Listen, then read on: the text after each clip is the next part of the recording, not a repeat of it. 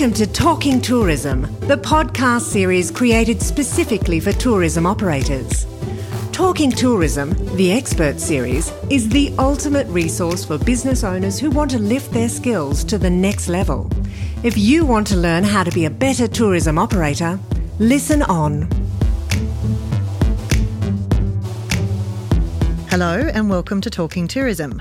I'm your host today, Amy Hills, and my day job is as the Director of Strategy, Government and Industry with Tourism Tasmania. Talking Tourism is the podcast series especially for tourism operators and tourism professionals. It's an initiative of the Tourism Industry Council Tasmania, the peak industry body for tourism in our state. And today's episode is supported by the Tasmanian Government.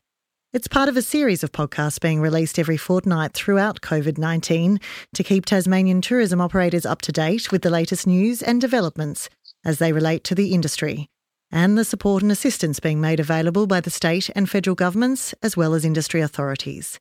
In today's episode, I'm talking with Anne Greentree, the Director of Visitor Economy Strategy for the Tasmanian Government. Anne is responsible for the coordination of strategy as it relates to our visitor economy across government. And as we speak to her, she's furiously working on developing a very important 2-year recovery plan for our industry. Anne, welcome. Thanks, Amy. Great to be here. Now, I know you're in the busy stages of writing, so we do appreciate the time that you've given us today.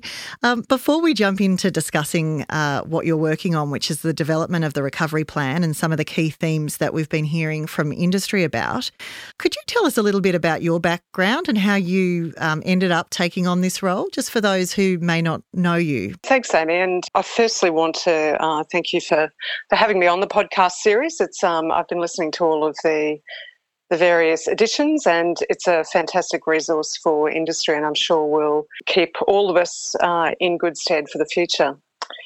So I have been in this role for a bit over a year now, and prior to that had a pretty extensive career in executive levels in government in Queensland, mainly working with the tourism sector in national parks and also in broader tourism industry strategy and policy. And that really has been, I guess, the core of my professional history, working with the sector, which has been a great career to have.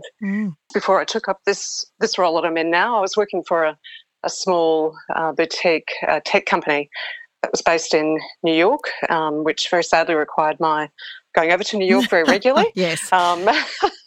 But yeah, we focused on providing solutions or consumer-facing solutions mainly for government agencies, which was a different area to work in, and particularly working for the commercial sector was certainly great new skills to learn. Yeah, and I'm sure has put you in good stead to have that background as well coming into what you're doing now. And wow, what a circumstance, I guess. It's been quite a different job in the end, hasn't it, to what you originally had been working on last year when COVID-19 hit and changed the focus, really? I mean, T21 is very much a partnership that's geared around the long-term future, setting that long-term direction for the tourism sector in Tassie. Yep. And that very much was the focus. When I came into the role, we were working very hard with our partners in the Tourism Industry Council to develop the 10-year vision and plan for the next decade of growth of tourism in Tassie.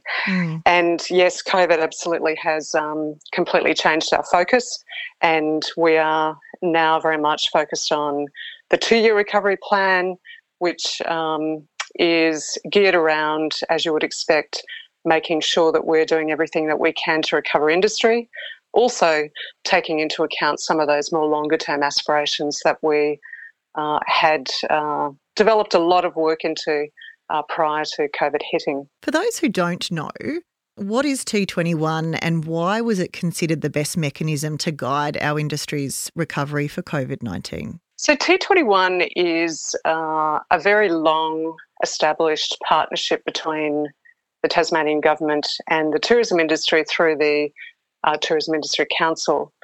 And I think it would be fair to say, the longest partnership between the sector and the government in all of Australia, certainly the longest partnership that I'm aware of.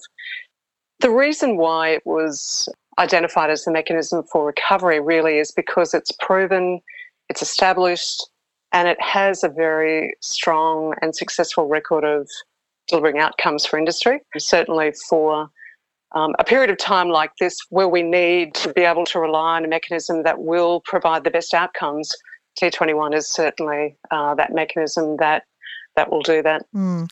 Now, you touched on it just before. So prior to COVID, you were working on the longer-term strategy piece of work. How does the recovery plan that you've now sort of working on now feed into that? So what's the new plan, I guess, and the new timeframes for the recovery plan and the 2030 strategy? So we've had to, as you would expect, rethink our approach a fair bit.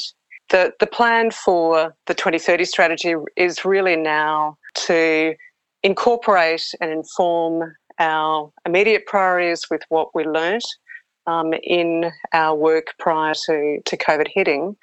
I think the work that we've done isn't wasted, and certainly it sets the foundation and the context for where we want to head long term. And so while the immediate priority is to develop a 2-year recovery plan that really focuses on making sure that our business owners are supported through recovery and that we're driving demand and access into the state as really the key things that are going to support recovery. I guess it's also framed, those priorities are framed by what we understand industry's aspirations were over the longer term, because even through COVID, while our immediate priority might be to get back up and get our businesses up and running, it's been quite clear that climate change is still very much something that we need to have firmly in our minds about how we respond to that as an industry sector. And things like the shift to people moving more online and moving to more digital kind of solutions in the way that they both professionally and personally operate, that's the kind of trend that we still need to take into account, both in the immediate priorities and the longer term. And for people that might rightly be out there saying, well, look, we're barely surviving now and our focus as a business is just on, the next week, the next month. Why is it still important, in your view, to plan for medium to long-term recovery, i.e. across 2 years? Why should we be doing that piece of work now for the betterment of the industry in the future? Yeah, and I think that's the very reason why we should be doing it, for the future and for the betterment of our industry. And I think I can certainly understand our business owners are very much trying to work through how they pay their staff on a daily basis, how they pay their bills, when to open, how do they know what kind of visitation they're going to be getting into their business from one day to the next. And I think these are the kinds of issues that our business owners are dealing with, which means that the longer term planning to cater for driving demand and getting visitation into our businesses needs to be, I guess, dealt with at a different level. And that's the reason why we need to be doing the planning now, so that we can make sure that Tasmania is best positioned to grow into the future.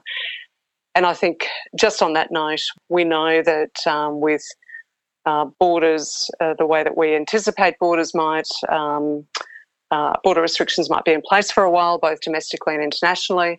I think the challenge that we have in front of us is that the tourism market is going to be very competitive and quite intense, and that's another reason why we need to make sure that we're planning well for the future now. Absolutely. So you recently undertook a survey, which I know nearly 500 operators responded to, which was great. Why did you undertake the survey, I guess, and what did it find? One of the immediate things that I think we all experienced when COVID first hit was we kind of knew the support measures that businesses needed. There was cash flow. Businesses were closing their doors. People weren't coming through the doors anymore if they were open. The demand immediately kind of dried up overnight. And so cash flow and financial support and the expertise to help businesses to respond to this very quickly changing environment were pretty clear kind of immediate industry needs. And as we have progressively gotten further and further through the impacts of COVID, and as time has gone on, it's become a little less clear what industry actually really needs. So the survey was around testing our assumptions of what we thought industry needed, and also making sure that we hadn't missed anything in being able to respond to both what industry were needing now, but also what were the kind of impacts and stresses that industry would see were seeing coming into the future for them. And at that very basic level, what did it tell us about how our industry has been impacted? So as you might expect, the key impacts really are around cash flow to pay staff, for example. And one thing that has been very clear through the various mechanisms that we've been able to talk with industry is that business owners have been very intent on keeping staff on, which I think is very much to their credit and a testament to the kind of character that pervades the tourism sector here in Tasmania. The needs really are around JobKeeper's been a great support measure for many of our industry, and extending that. Clearly borders are not open, and that creates an ongoing cash flow problem for our operators, and so extending support measures like JobKeeper and other government financial assistance came up as one of the very top priorities for industry assistance, as well as information around how to be COVID compliant. This is one of the new terms in our world at the moment, how to be COVID compliant. It has been a fast-moving environment to be able to understand what is actually going to be required from a business response to the pandemic. And while we've had some excellent information, resources and tools available to industry, now's the time to fine-tune those and make sure that they're clear. We give timely information out to operators, and it's accurate information as well, so that operators know that what they're doing is the best that they can do. And so these were the types of things that operators themselves told us that they felt were priorities. What happens now from that survey material? How did you sort of, check that everything that you had been working on was in line with that, or test your assumptions? So we have, as you would imagine, been developing our priorities for the recovery planning over the last couple of months. And so the survey was a great check-in to say, are we on the mark? Do we need to make sure we build in any other kind of support measures for industry? And that's really how we've used the survey, is to do that check and balance, to make sure that we understand what industry needs and that we can, to the maximum extent possible, provide for those needs. Now, you're very much continuing to work on the plan as we speak, but in broad terms, are you able to share anything with us around some of the key themes and areas that the plan may tackle and address? Yeah, sure. And I think some of them will be really quite obvious. Around access to Tassie as an island state, clearly. Whether it's by air or sea, getting visitors here and enabling visitors to get here really is one of the top priorities, along with growing demands, working across all of our demand levers, whether that is our destination marketing activities through Tourism Tasmania, or the events activities that really are a very strong draw card for many visitors to Tassie, business events, and the likes of some of our demand stimulus kind of activities through to T-Line, Spirits of Tasmania. Those kinds of activities really are going to generate demand for and grow visitation back into Tassie. The third pillar, which we've talked a lot about already, is industry support, and that's support for our business owners, clearly, and also support for our workforce. We've talked a lot about the kind of support for our industry and our business owners, but the workforce is an interesting one, because we know that through the 2030 work that we had some very big challenges in our workforce pre-COVID, and the impacts of COVID with staff being let off, being stood down, really have exacerbated a lot of those pre-existing challenges that we had in our workforce. And so the The priority now is to understand what the impacts of those are and how do we support our existing workforce, plus also attract and retain future workforce, and develop a strong skills platform that will equip the industry for the future. So, and in addition to those three key themes, which as you discussed are quite obvious but will be fleshed out, what additional things will the plan be looking at? And some of those, I guess, may have been developed through your consultation with the industry through the development of the 2030 strategy. Yeah, so Amy, I think while we know the immediate priorities must be on restoring our access, rebuilding demand and supporting our industry and our workforce, what has been quite clear in talking with our industry leadership organisations has been that we can't lose sight of our longer term aspirations. And so it has been important to frame the recovery priorities in the light of where we want to head to longer term. And that's where the work that we all collectively did in the latter part of 2019 on the 2030 aspirations really sets us in good stead and will position us to achieve some of those longer term aspirations in spite of, I guess, the impacts that we've seen to our industry through COVID. And so some of the things that were very strong and quite common themes across all industry consultation for 2030 were our response to climate change. And we're working through quite a bold and ambitious goal when it comes to our climate change response. And along with that, a very strong aspiration to improve the sustainability of our sector. And that sustainability from a holistic perspective, so making sure that we have a firm eye on our community and how, as a sector, we engage with and make an increased contribution to all of our regional communities particularly.